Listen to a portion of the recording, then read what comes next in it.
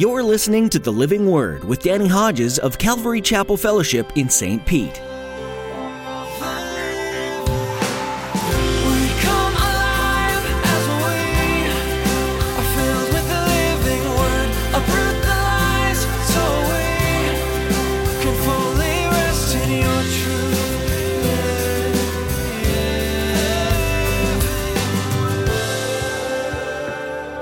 There's no effective prayer life. Involved in sexual immorality, no effective prayer life. Cheating on your taxes, what kind of prayer life do you have? No. You're a Christian, you cheated on the exam at school, what kind of prayer life? You see how these things are connected. Clear-minded, self-controlled, so that you can pray. And then catch this fourth one. Above all, love each other deeply. Prayer connects us to our Heavenly Father. If you're living in isolation from Him, even after asking Him to save your soul, you can expect your flesh to maintain a destructive hold on you. Sins that have plagued you for years will continue to plague you, and might even grow worse. It might be hard to hear, but you can't blame God for that. As Pastor Danny will challenge you in today's message, if you want to start living a purposeful, successful spiritual life, you need to commit to time in prayer. Now here's Pastor Danny in the book of 1 Peter chapter 4 with today's edition of The Living Word. To every nation for all generations, together in love, we'll move mountains by faith until all have tasted, seen, and heard the power of the living word.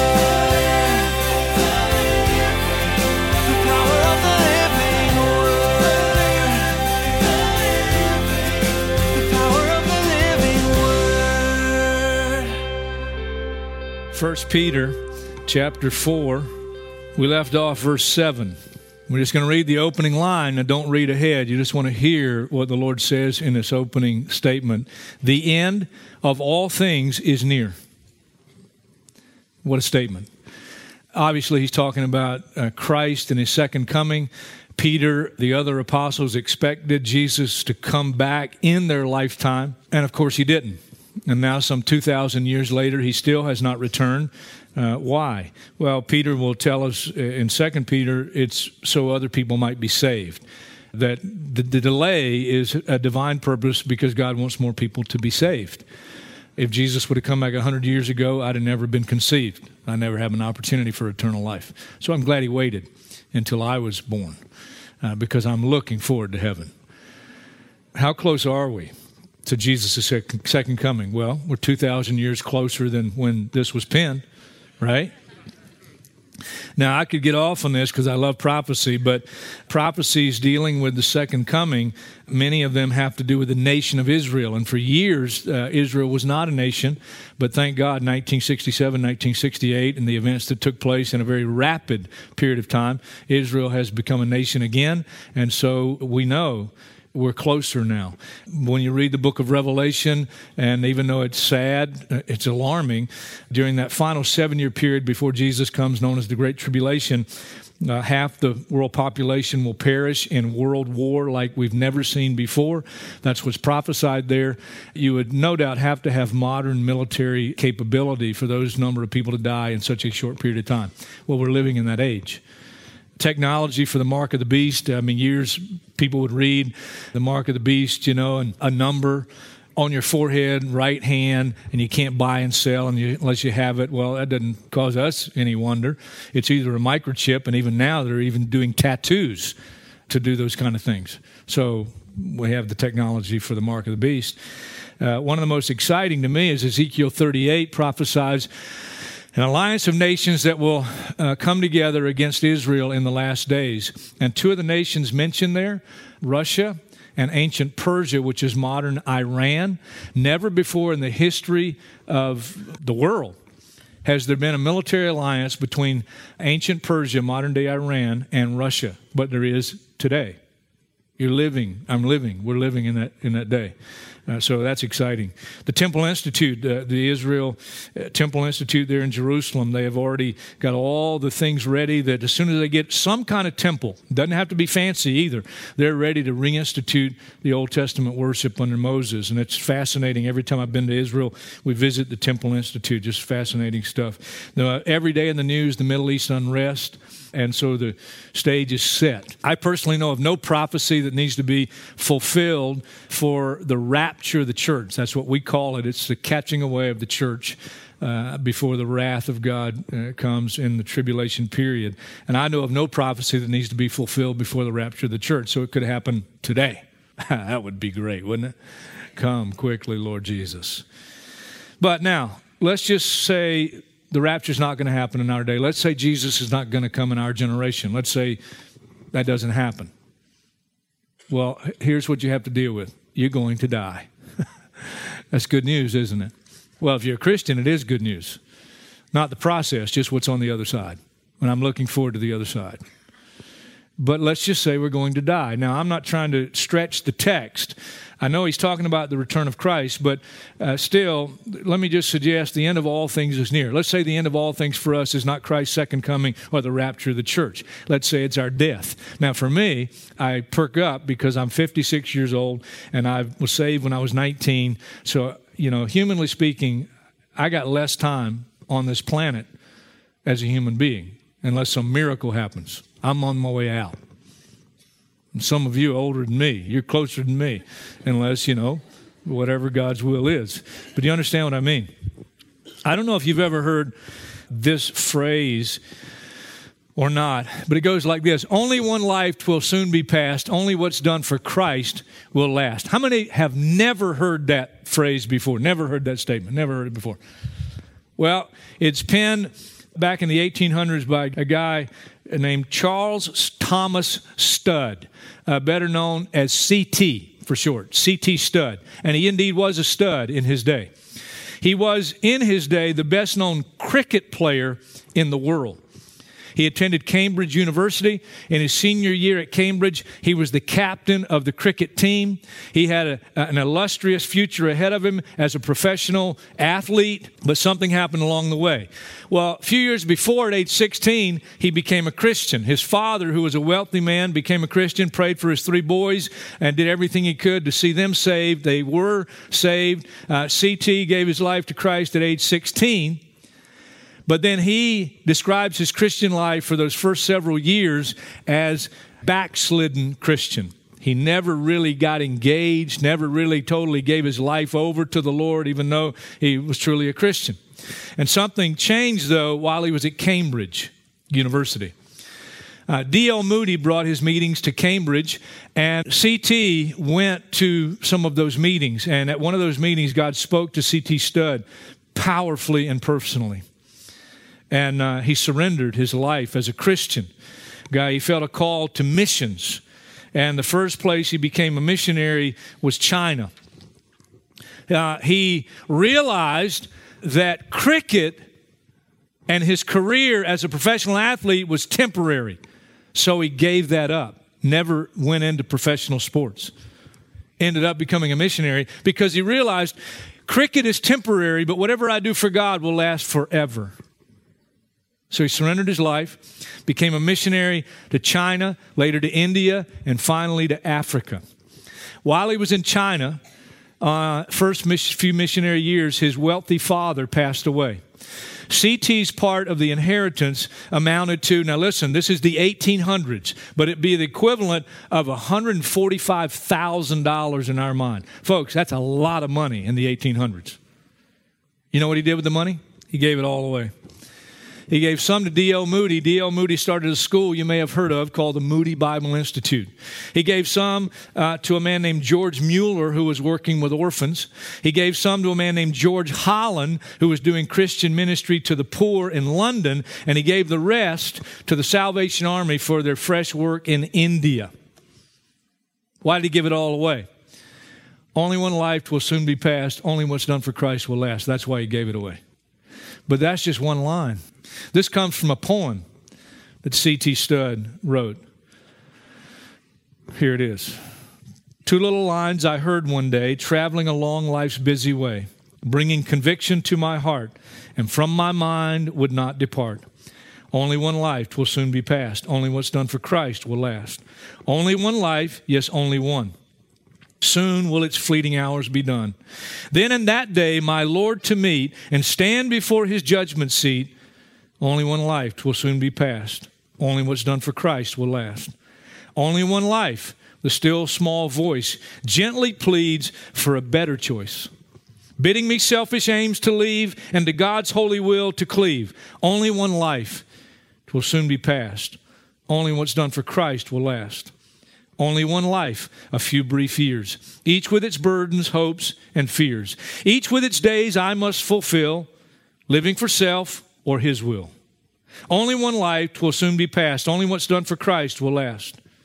When this bright world would tempt me sore, when Satan would a victory score, when self would seek to have its way, then help me, Lord, with joy to say, only one life, 'twill soon be past. Only what's done for Christ will last. Give me, Father, a purpose deep, in joy or sorrow, thy word to keep. Faithful and true, whate'er the strife, pleasing thee in my daily life. Only one life, 'twill soon be past. Only what's done for Christ will last. Oh, let my love with fervor burn, and from the world now let me turn, living for thee and thee alone, bringing thee pleasure on thy throne. Only one life, 'twill soon be past. Only what's done for Christ will last. Only one life, yes, only one. Now let me say, thy will be done. And when at last I'll hear the call, I'll know I'll say, 'twas worth it all. Only one life, 'twill soon be past. Only what's done for Christ will last. Years later, as an aged saint, C.T. Studd wrote this last stanza to his poem. Only one life, 'twill soon be past. Only what's done for Christ will last. And when I am dying, how happy I'll be if the lamp of my life has been burned out for thee. Let me read you a couple of scriptures. Romans chapter 13 and verse 9. The commandments, do not commit adultery, do not murder, do not steal, do not covet, and whatever other commandment there may be are summed up in this one rule. Love your neighbor as yourself. Love does no harm to its neighbor, therefore love is the fulfillment of the law. And do this, understanding the present time. The hour has come for you to wake up from your slumber, because our salvation is nearer now than when we first believed. The night is nearly over. The day is almost here. So let us put aside the deeds of darkness and put on the armor of light. Let us behave decently as in the daytime, not in orgies and drunkenness, not in sexual immorality and debauchery, not in dissension and jealousy. Rather, clothe yourselves with the Lord Jesus Christ, and do not think about how to gratify the desires of the sinful nature. There's a host of scriptures I could go to. One more. 1 Corinthians chapter 7, verse 29. What I mean, brothers, is that the time is short. From now on, those who have wives should live as if they had none. No, it doesn't mean that. Those who mourn as if they did not. Those who are happy as if they were not. Those who buy something as if it were not theirs to keep. Those who use the things of this world as if not engrossed in them, for this world in its present form is passing away. Now with that introduction, and I know it was rather lengthy, 1 Peter chapter 4, verse 7, the end of all things is near. Therefore, be clear-minded and self-controlled so that you can pray. Above all, love each other deeply, because love covers over a multitude of sins. A lot of forgiveness. Offer hospitality to one another without grumbling. That's humorous to me. Without grumbling. Each one should use whatever gift he has received to serve others, faithfully administering God's grace in its various forms. If anyone speaks, he should do it as one who's speaking the very words of God. And once again, Lord, I hear those words. If anyone serves, he should do it with the strength God provides, so that in all things God may be praised through Jesus Christ. To him be the glory and the power forever and ever. Amen. And that sets us back looking toward eternity, because the end of all things is near. Never saw until this particular time through this passage how connected these simple statements are. And I hope you'll follow along and really understand what the Lord's saying. Be clear-minded. It's actually one Greek word translated here, two words, be clear-minded and self-controlled. Because the one Greek word has both thoughts in mind. Be clear-minded. Here's what the Apostle Paul said. So I strive always to keep my conscience clear before God and man. Now, this is a Christian speaking. A clear conscience begins when one puts their faith in Jesus Christ and is born again. We saw that in 1 Peter chapter 3, verse 21. Let me just go back quickly. This water symbolizes baptism that now saves you also. Not the removal of dirt from the body, but the pledge of a good conscience toward God. I'll never forget it. 19 years old when I prayed to receive Christ, and He forgave me, and for the first time, I actually had a clear conscience before God. Hebrews chapter 9, chapter 10 verses there tell us that none of the Old Testament sacrifices could clear the conscience of the worshiper. But once you truly are born again and know Jesus Christ as Lord and Savior, guess what? Clear conscience. Now the challenge as a Christian is to see that that clear conscience is maintained. Now we're saved by the sacrifice of Jesus, so don't misunderstand. But Paul wrote to Timothy, and he said, the goal of this command is love, which comes from a pure heart and a good conscience and a sincere faith. Then he says some have wandered from these. And he mentions a couple of guys, verses 18 and 19, that have wandered from these. One being the clear conscience. Hebrews chapter 13, the writer says, pray for us. We are sure that we have a clear conscience and desire to live honorably in every way. One more. 2 Corinthians, our conscience testifies that we have conducted ourselves in the world and especially in our relations with you in the holiness and sincerity that are from God. Now, what would it take for me as a Christian, for you as a Christian, to defile my conscience, if you will? Well, I gave you one scripture. 1 Samuel chapter 24, especially verse 5. And I'll tell you what the context is. King David running from King Saul, or actually David's not king, he's been anointed king, but he's a fugitive, basically running from King Saul, who is embittered against David. You probably know the story. One day, David and his men happened to run into Saul, not literally, but he's in a cave. Saul's relieving himself in the cave. He's using the restroom. And David goes in, and his men are encouraging him to get at Saul because they say, hey, the Lord's delivered your enemy into your hands.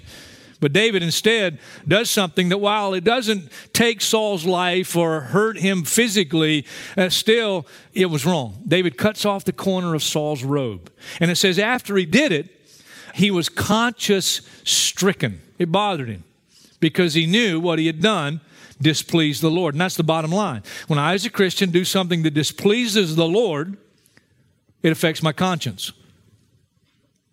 And the Holy Spirit convicts me if I'm the real deal. Now, what I do at that point is very important. Because if I don't do like David did then and confess it and then deal with it, then over time, that defiled conscience becomes a seared conscience.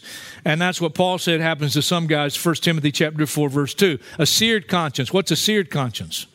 Well, it's synonymous with a calloused conscience. I could take a pen right now, and I've got calluses on my hands right here, and I could take a pen and I could stick it through this callus, and guess what? I wouldn't feel a thing. I could take that same pen, move it down 1 inch, and if I stuck it in, you'd hear me yelp. Why? Well, it's the same needle. It's the same point. But I don't get the point when I stick it through the callus because there's no feeling there. There's no sensitivity there. Because over time, it's developed a callus. You understand? A callous conscience becomes synonymous with what Jesus also referred to and other scriptures referred to as a hard heart. Now, if you get a Christian in this situation, you can confront them even lovingly in their sin, and they will not listen. They don't get the point. As a matter of fact, a Christian that comes to this place where they have, allowed their conscience to become seared, callous, their hearts to become hard, they can even come to a place, and many of them do, where they justify their lifestyle. They justify their sin. They blame it on somebody else. I was talking to some of our pastors this past week, and some of the marriage counseling we're having to deal with, including some that I'm dealing with that I didn't go looking for. We hear, especially a lot of times these days, like I was talking to a husband recently, and he was talking about how all these years, how his wife has failed to fulfill him. And I said, well, I appreciate that, and that may be true, but that's no grounds for divorce. That's no grounds for divorce. What does Ephesians say?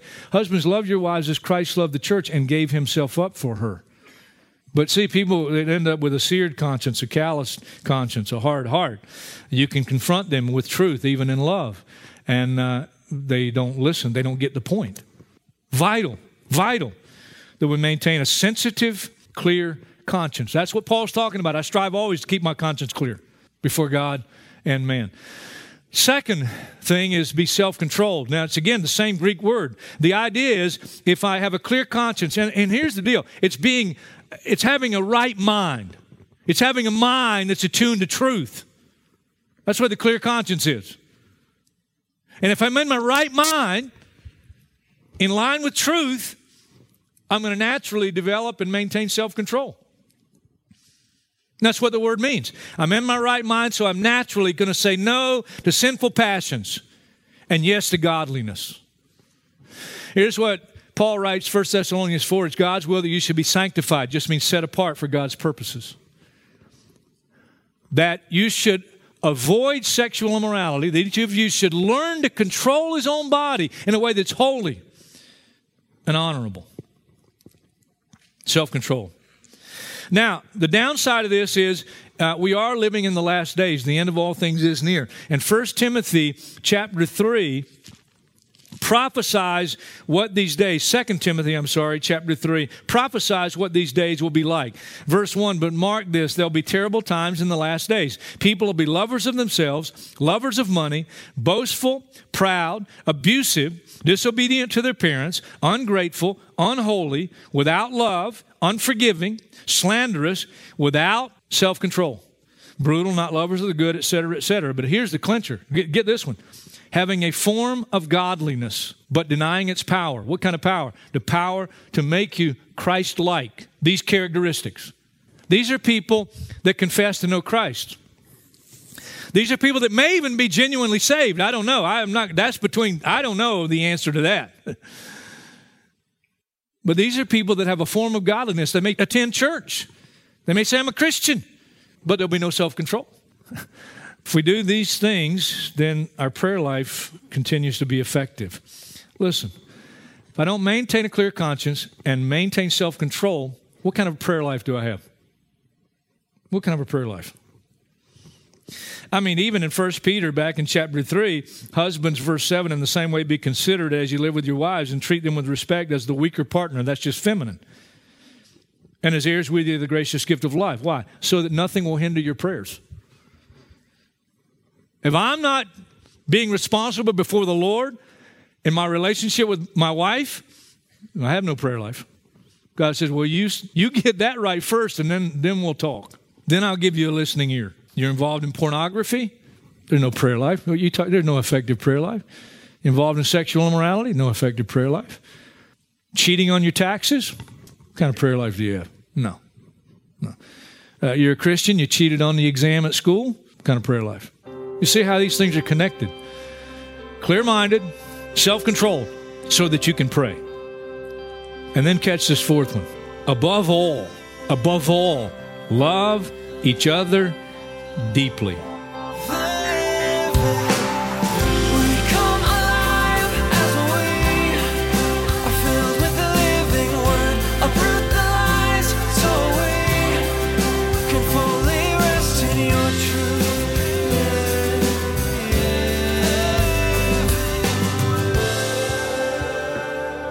You've been listening to another edition of The Living Word with Pastor Danny Hodges. The Living Word is a radio ministry of Calvary Chapel Fellowship in St. Petersburg, Florida. We're so glad that you took the time to learn some good things from the book of 1 Peter today. There are a lot of injustices that happen in the world, but guess what? This was happening during the Bible times too. In Peter's first letter, he reminds Christians that there will be unjust suffering, even if you do live a righteous life. Does that seem just a little unfair? Look at the example of Job in the Old Testament. He was a godly and upright man who endured much grief, pain, and loss on a personal level. Although these types of suffering are painful, God notices and sees your hurt, and He sees the persecution for standing up for Him, and He will reward you justly. If you've enjoyed hearing from Pastor Danny today and would like to listen to other teachings, feel free to visit our sermon archive at ccfstpete.church. If you don't yet have a church to call home, we would love to have you come join us at Calvary Chapel Fellowship. We meet on Saturday nights at 6 p.m. and Sunday mornings at 9 and 11 a.m. Feel free to come just as you are. That's all the time that we have for today. But thanks again for tuning in with Pastor Danny to hear relatable things from the book of 1 Peter. Stay tuned for what God has for you, right here on The Living Word.